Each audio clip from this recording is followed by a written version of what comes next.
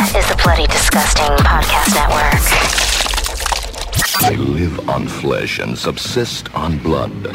Boils and ghouls, lock your doors and strap yourselves in. From Los Angeles, California, Bloody Disgusting presents the Boo Crew Podcast. Horror news, commentary, reviews, interviews, and more. With your hosts, Lauren and Trevor Shand and Leone D'Antonio.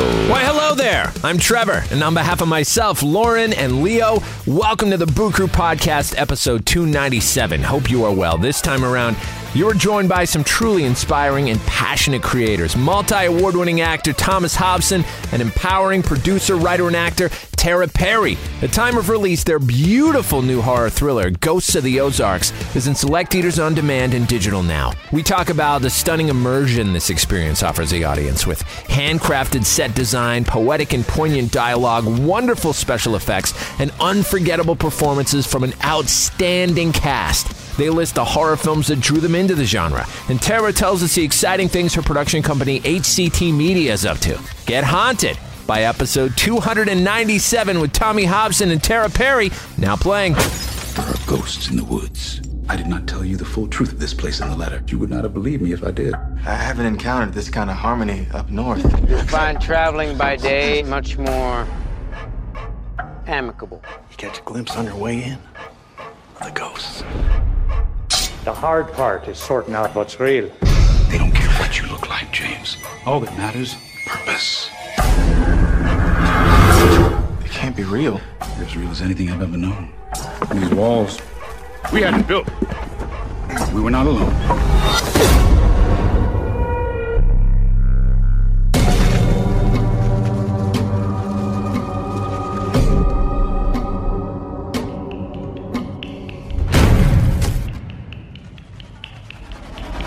Stop. Why don't you leave? You're not safe. Not really. I saw one, and it was hunting. Treat these ghosts like they're some kind of religion.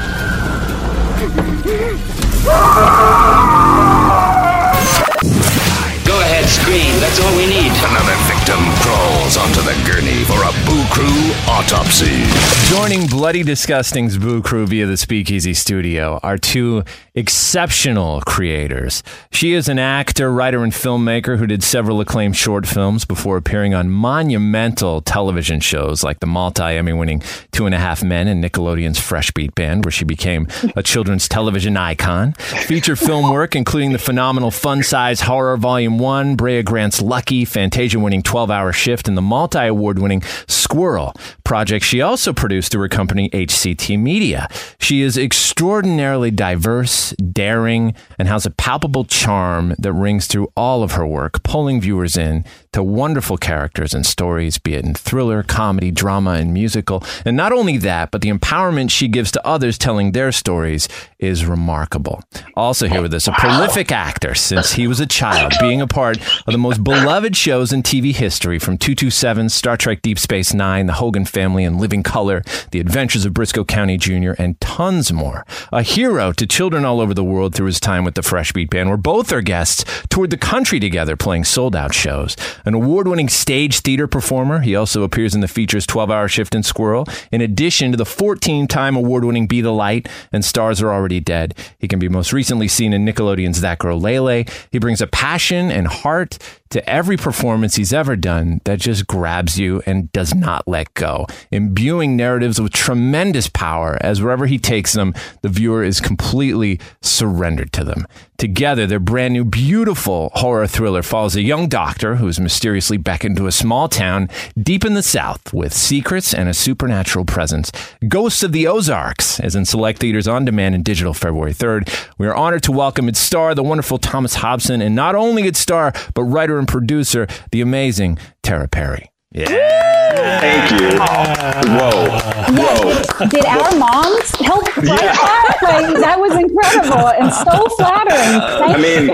I would want to hang out with me after that. I use that as my bio? That's amazing. Someone email that to us. I've never felt cooler. Thank you. Man. Well, guys, more than well deserved. And congratulations on this incredible film. It's such a real joy to spend some time with the both of you. Now, rewinding back, when it comes to the horror genre in general, what are some of those defining moments for you guys experiencing the genre as a viewer? We'll go with Tara first. Wow. It's funny because even my favorite horror movies, one of my favorites when I was a little kid, which I watched when I was little, I absolutely loved Poltergeist, which that's just my favorite horror movie. But as I got older, I love movies when I'm watching it and I'm like, I know what's happening. I know where it's going. And then somewhere in Act 2, Act 3, I'm like, I'm sorry, what? Like, to completely makes me rethink every point of view, every perspective, and then I put myself back in it. And then when it all comes back together, I love that feeling. And it happens a lot in horror. Horror thrillers. So yeah, that's what I'm drawn to. Is there any new horror that stuck with you? I really thoroughly enjoyed watching Malignant. Yes. I had the best time watching that movie. That movie takes you on exactly that journey that you just talked about, too. I'm like, all right, I know what they're doing. And I'm like, I had no idea what they were doing.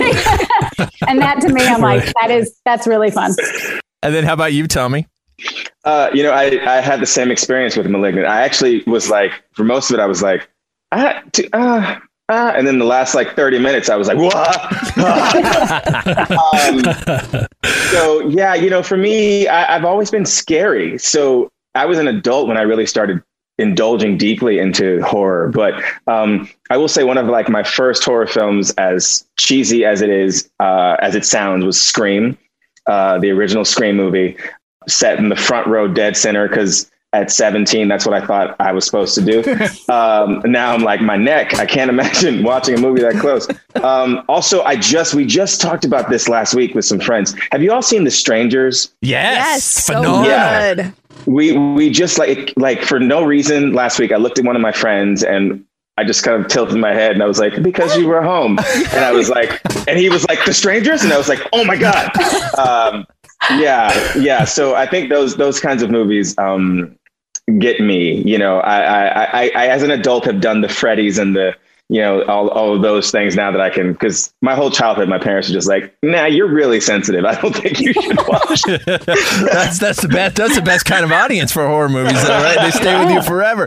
What do you guys like about what are some of the creative aspects of performance and storytelling that the horror genre affords you as creatives, and what makes telling stories through that lens fun? I feel like, especially with Ghost, it was getting to do the things about the horror thrillers that I love, which is, I'm in the movie, but it was actually fun getting to watch it because it wasn't the normal experience that I normally have watching myself. I didn't feel like I was watching myself, which is fun.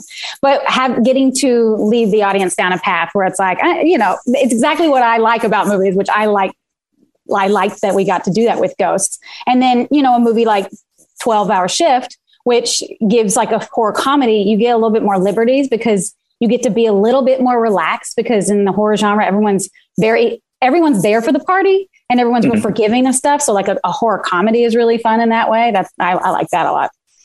Yeah. And I'd say, I was going to say, acting in it is just wonderful. I was talking to someone in an interview on Friday and they were like, how does it feel? Just even the simple fact that we blended these genres of horror and a bit of the Western and the period piece of it all. And they're like, and you're a whole doctor.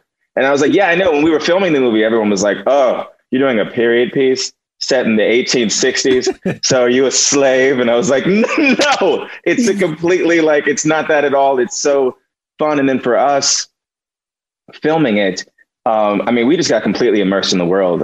Jordan and his little tiny crew who built an entire town for us to film in. And you just we were completely in the world of it. And it's really my first time fully being this involved in a horror film. And it was really fun to watch all of the elements come together and then to see them later on in the film and you're like, I was there for that. And I'm terrified of it. That's crazy. That's amazing. Yeah, it just looks completely different, on when you're watching it later. But even when we were filming it, it was very, we were in the middle of nowhere, Ozarks, running through the woods. So there were real life horror and fictional horror happening at the same time. Exactly. And then you get to see that post-produced piece afterwards with the music and all this stuff layered onto it. Leo, take us into the kind of creation of this story, Leo, with your question. Yeah, Tara, the writing and storytelling in this is so fantastic, especially between your character and Annie and James. I love what you guys are doing together. And as a writer on this, is this story based on any folklore or stories from that region? Yeah, it is actually. And thank you so much for saying that. So sweet. So Jordan, the co-writer, also co-director, also my husband. He's sitting next to me right now. So he grew up in a town in Arkansas called Bald Knob, Arkansas. And he grew up with the lore and the stories of the Bald Knobbers, which were in the Ozark Mountains. It was a group of vigilantes in the 1860s to 1880s, which started off as a group of people trying to do good, to police an area that was pretty much forgotten. And then it really devolved. It got ugly and became something that it was not supposed to be. And that story always really freaked him out when he was younger. So that's what inspired the proof of concept that we shot with Tommy back in 2016. And then when I came in to start writing the feature with him, knowing that we were like, we really want it to be, Tommy and I as the leads. And I had just recently worked with Phil Morris on another project. And so we kind of wrote it with his voice in mind for Matthew. And so the story started from being inspired by the Bald Knobbers, which even a little bit of the creature, they actually wore masks, like handmade masks with horns on them. They're really creepy. You can look them up and they have pictures and stuff. It's very strange. But yeah, that's where the start of it. And then it evolved and added supernatural elements and ta-da. Yeah. And the dialogue itself, though, is very well written. There's lines like, rumors are already halfway around this town before the truth can get its boots on. Or James's line, I didn't want the name of a stranger haunting me. It wouldn't do me any good. What did that kind of, first go to Tommy, what kind of things did that writing and the poetry of how this is written, what did it bring out in you? There's so many answers to that question. I'll start with the first thing being that they really did write a beautiful, beautiful script, and they were very kind to me as their buddy in letting me read sort of as the script evolved over time. And letting me sort of be involved in that. And I think what they did really beautifully was they created such a poetic sort of script that all you had to do as an actor was kind of just say the words. Like, I just had to stay out of the way because it was doing the work for me. And then you walk into the world again that they built for us. And you just were like, okay, a lot of my job as an actor is done because you have created, between your script and the actual set, you've created such an immersive experience that I just have to be in it, so saying those lines, especially, I loved that line so much. And as an actor, you always overthink the many different ways you can say a line. Yeah. And I was like, I think that like, it's such a beautiful line that it can just be like casual. It doesn't have to be any haunting darkness to it. It's just, it does it for you because it's just such a well-written line. I mean, I was very, beyond being an actor in the film as like a bestie in the crew, I was just really, really proud of them. And they made it so easy to do my job. And then I was just like, okay, don't F it up. Tara, how long did it take you to write the script?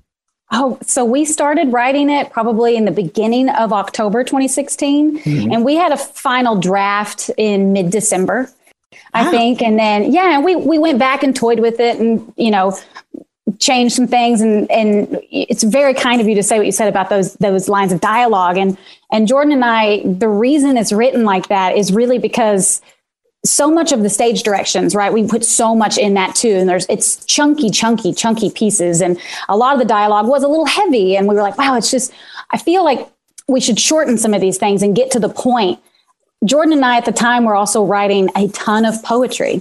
So, in which you say a whole lot in very few words. And so we actually took each line of dialogue and we were like, can we, especially Matthew and James's lines, can we make them as poetic as possible? And so it was constantly trimming fat, from dialogue, from stage directions, to all of it. So that's really awesome that you mentioned the word poetry, because that's exactly what led us to write it that way. Oh, wow. Yeah, and it's great. Sorry, it's great because as an actor, you can say the lines that you have, and then it's trusting that the actors, with all the stage directions and things, can fill those gaps with their eyes and their bodies and their, and it really just makes it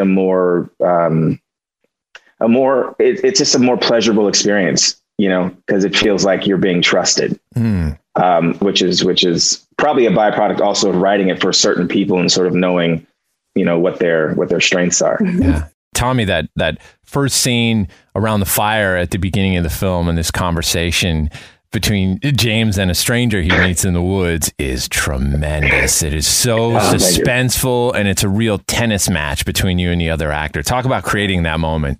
Oh, shout out to Scott Dean, who, from the audition tape, she kept telling me, you can't, Scott's tape. Oh my God. The whole tape. He just kept going. He added to it. It was like 8 minutes long, and he never blinked. And I was like, I can't take my eyes off of him. Yeah. He's so wonderful anyways, but yeah, that he's tape. So great. Yeah. I've told him on many occasions, I feel like he did me such a favor in setting for me the tone of what was to come. That we were sitting in the middle of nowhere, and he just, as soon as they called action, I was like, okay, this is the movie we're making. And this is going to be great. And we just had such a blast that night. Just like you said, playing tennis. And that's one of my favorite things as an actor is I do all my work at home. I get off book and I make all my choices. And then when I get to set, I kind of just surrender, because it's not about me anymore. It's about us. And sometimes you get really great and very giving scene partners. And Scott was definitely there to play. And I was like, all right, let's, okay, holy crap, this is the movie we're making. Was that one of the first things that you shot? It was, wasn't it? Yeah, it was within the first, I think 8 days of production. Yeah. Wow. I have a very strange memory. I'm like, actually, yeah, that was on June 22nd. Right, that's the producer, right? She does. It's great because I remember nothing. So it's great to have you. I want to see that audition video. Yeah, that'd be amazing. It needs to be a DVD extra. Yeah, it should. Honestly, watching it once, we were all, we just kind of sat and watched it. Jordan and Matt and I think we all watched it, and I said, I'm sorry, can we start that over? I don't think he blinked. Did anyone notice? I was just freaked out. Yeah. The Boo Crew will be right back. What awaits you in the House of Seven Corpses is more than a fear you can't explain, a fate you can't prevent, a death you can't escape. The House of Seven Corpses holds a deadly secret. You must see it to believe it. There are 8 graves, 7 bodies, 1 killer, and he's already dead. International Amusement Corporation presents The House of Seven Corpses. Rated PG. Parental guidance suggested. Death waits in the House of Seven Corpses.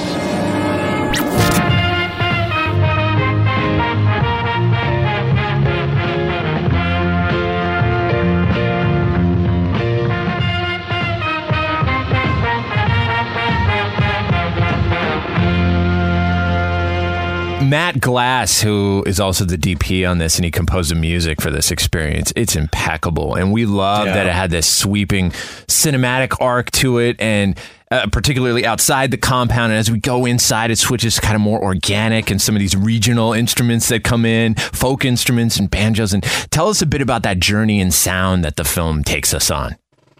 Yeah, Matt Glass, his ideas for music, all of it, it's incredible. His brain is so fun. It must be so fun inside Matt Glass's head. But yeah, when he came up with the idea also to use my voice as a musical instrument. So anytime you see the woods, anytime you're in the woods, it's it's a very haunting sound because it is supposed to make you uncomfortable. It's supposed to make you feel like very uneasy. And then you're right. Like when you step through the gate and you're in that town, it's safe. It's fun. You should relax. And I think it's so represented so well. And there's even a song that I love where it's just, the whistling starts. And cause I love how that sounds, but it's also so eerie and it is so scary. And it really puts me on the edge of my seat. And he used all kinds of things for inspiration. Like there was a piece of the camera gear that broke and he just had played with it and was swinging it around. And he was like, well, that's a cool sound. So he recorded it, slowed it down, recorded it, sped it up. And it's all throughout the entire score. And it's stuff like that. And I'm like, he's a genius. Oh, my God. And then, Tommy, as far as your experience watching the completed project and hearing the different elements that music and sound design elevated, what was your experience like watching it with all that completed sound? Very emotional. I mean, Matt's a genius. And it's just been such a pleasure for the last 5 years to call him a friend and to be able to sort of witness how his brain works. Every project that we've done, you listen to the music in it and you're like, how did he think of that? And I think that there really is, it elevates the movie in such a really wonderful way. It's just perfectly in line with everything. He even in moments like he'll even push and pull music out so you can hear certain things that people are saying, and that is the first time I saw it, like with sound in a theater, I was like, oh, I'm in the movie and I missed that until this moment, but his music just leads you right to where you need to be. Yeah. He actually composes to the word. He literally composes each word, like as if it's like an old school cartoon on a big screen. So that is why he pulls it back. And that's why I think the opening scene is so effective, is because that music, it's telling you to be uneasy.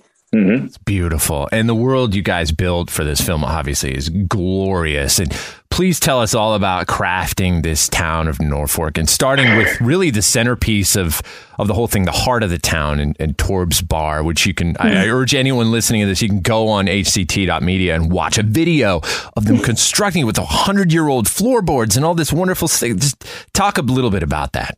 Absolutely. So it's built within an old storage warehouse that used to store cotton, and it was built in the early 1900s. And on the other side of the brick firewall, all of the roof had needed to be removed. And so Jordan and his dad and Aaron Prush, who was our first AC, and they got to work in the fall of 2019, taking the boards off of the building, which some of the boards had like 500 nails in them. I don't understand why they got so happy when they were up there building it. But yeah, and then moving it down to the floor and building Torb's Bar, which I think is like a 3,000 square foot with a second story from scratch. And then that was the first one also because it got very cold. So thankfully they were building inside for a few months. But then once we moved outside, where we filmed it in Truman, Arkansas, is actually in the Delta. It's in a floodplain. And he brought in 400 tons of dirt dump trucks full of dirt to build the base of some Ozark mountains. So he's literally moving earth to make the town of Norfolk. And then the fence around the town is actually wood that is from downed tornadoes in the area. We have a friend who has a sawmill, so we hired him. He's like, any trees that you fall, cut them up and slice them up and we'll put them up. I mean, so it was drying. Those wood slices were drying while we were filming. So it's the craftsmanship of it is also, I think, shows on screen because, and not only did they build a town with, on 20 acres, 14 or 15 buildings, there was a shot that we needed to do. And we had to get a quote for it to see if it was going to be a drone shot. It's post, so I don't know if we can do it. And Jordan just said, you know what? I can build the town again. I'll just make it in a miniature. So then he built a miniature version of the town in our backyard for, any of the overheads of the entire town. So it's actually in the film a lot. And now it lives in a cabinet in our office because it's just so cute. And I put little Christmas lights. That is so cool. Oh my God. I can't believe you guys built the entire town. And to be clear, because of COVID, it was initially going to be like, many people, but there were 4 people who did the lion's share of that work. Unbelievable. Which I said, as an actor, you showed up and like they walked me into it for the first time. And I was like, well, 90% of my job is done, because all of the make-believe is very real. It's such an impressive feat, and the movie doesn't really work without it. Like, it's just such a great Matt and Jordan together. I'm telling you, like, the fact that these two found each other in the world and their strengths complement each other perfectly.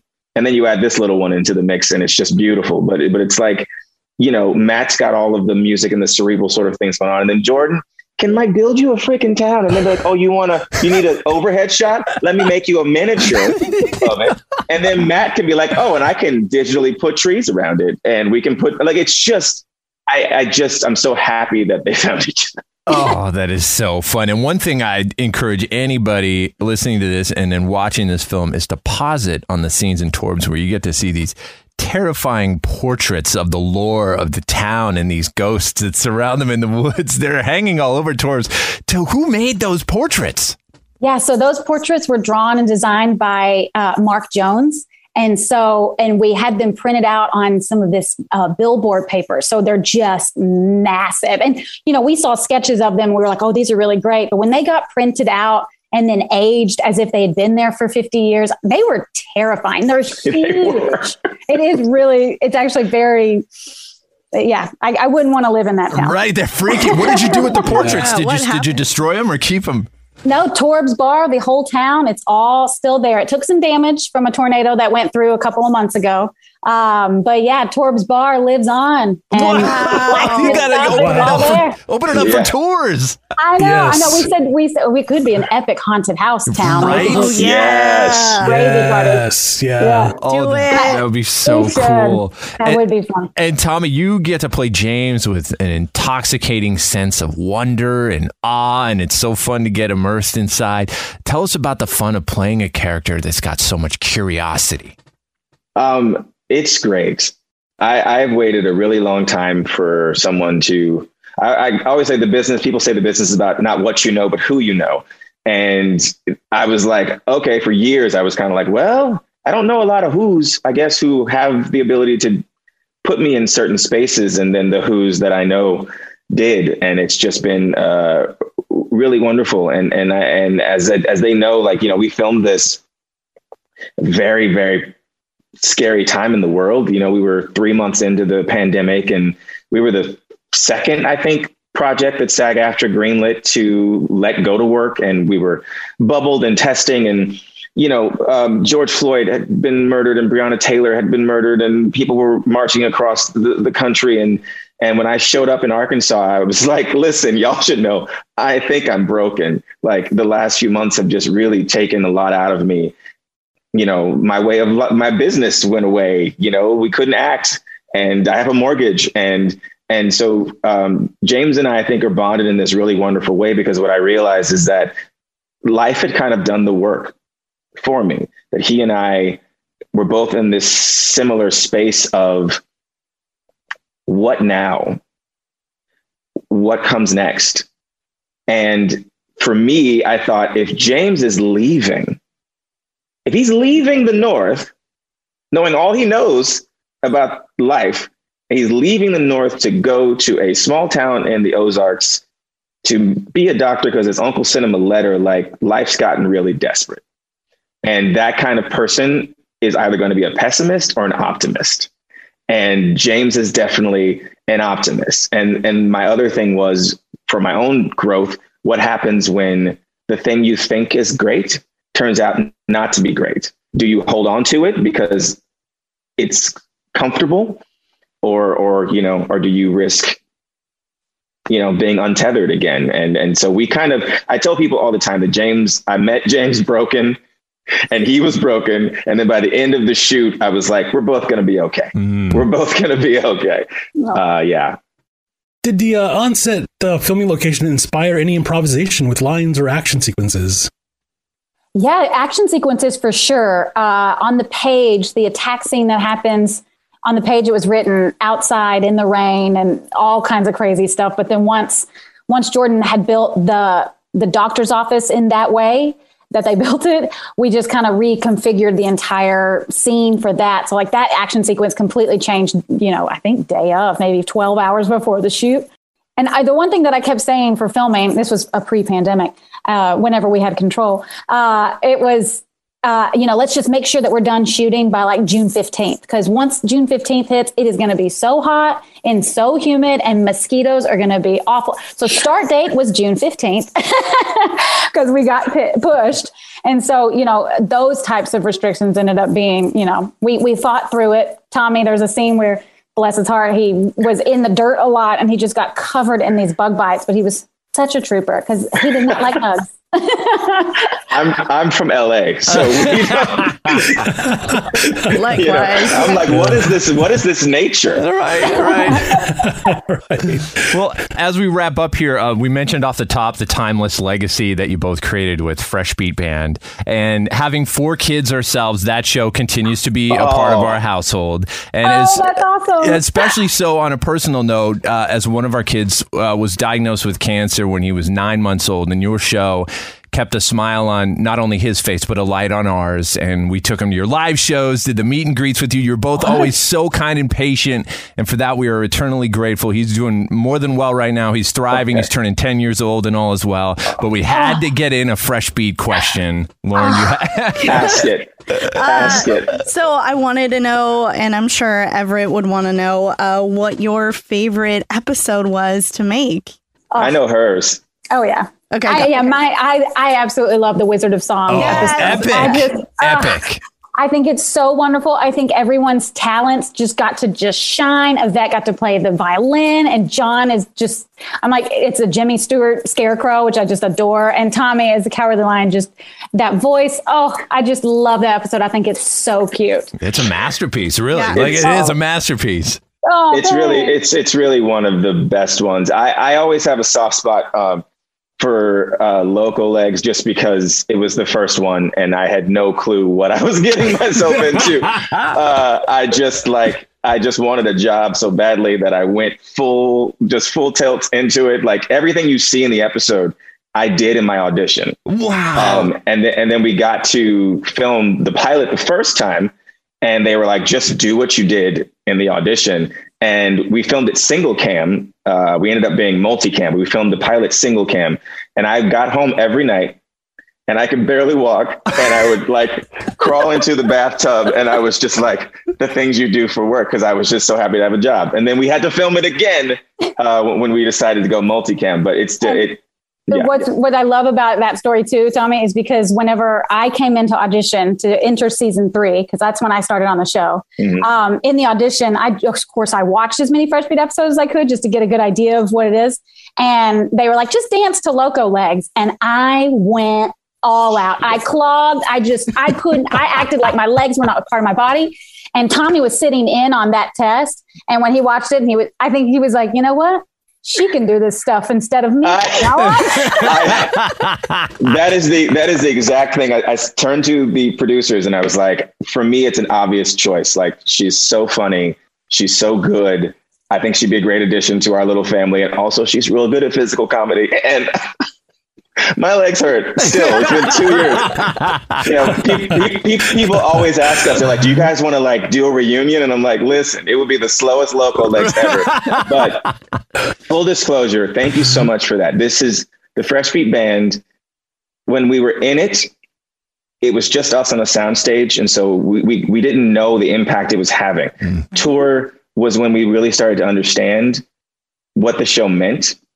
And the legacy of the show, even now for us, we are just constantly filled with gratitude because we are always being reminded that the show mattered in ways that were really important. And so thank you very much for, continuing that. It's just been the gift that keeps on giving, and I will forever, and I know Tara is the same, we will forever be grateful for the years we got to spend bringing joy to people who really needed it. And then also just in a really weird time in the world where, I wish there was something like that now, that gave people that level of joy. that is the part we miss the most is the live interaction with people like you. So that's wonderful. Thank you for sharing that. I'm so happy to hear that your little one is healthy. Yeah. Thank you guys so much. Thank you guys. Ghost of the Ozarks is a masterpiece. You guys did incredible on it. It is such a joy to see you guys doing something together too. We love that. Yeah. And in the horror space too, which is amazing. We love it. We love it, you guys. Listen, I told them as long as whenever they call me, let's go have some fun. Because if you can work with your friends and do this, then you're just a very lucky person. Beautifully said, guys. Awesome. Yes. Well, thank you so much for your time. I know we went a little bit over, but we just love talking to you. We'll do it again sometime. And please. We can't wait for the release of everyone to get to see this amazing film. Yes. Thank you so much. All right, you guys. Thank you. Have a great day, okay? That was the Boo Crew Podcast, episode 297. Special thanks to our guests, Tara Perry and Tommy Hobson. Follow them at Tommy Hobson and at Tara Fofera on Instagram. That is so awesome that she got that, and a really good idea. At time of release, their new film, Ghosts of the Ozarks, is in select theaters on demand and digital now. Production tracks for this one provided by Powerman 5000. Till next time, Trev for the Boo Crew saying, sweet screams. Thanks for listening to another episode of the Boo Crew Podcast.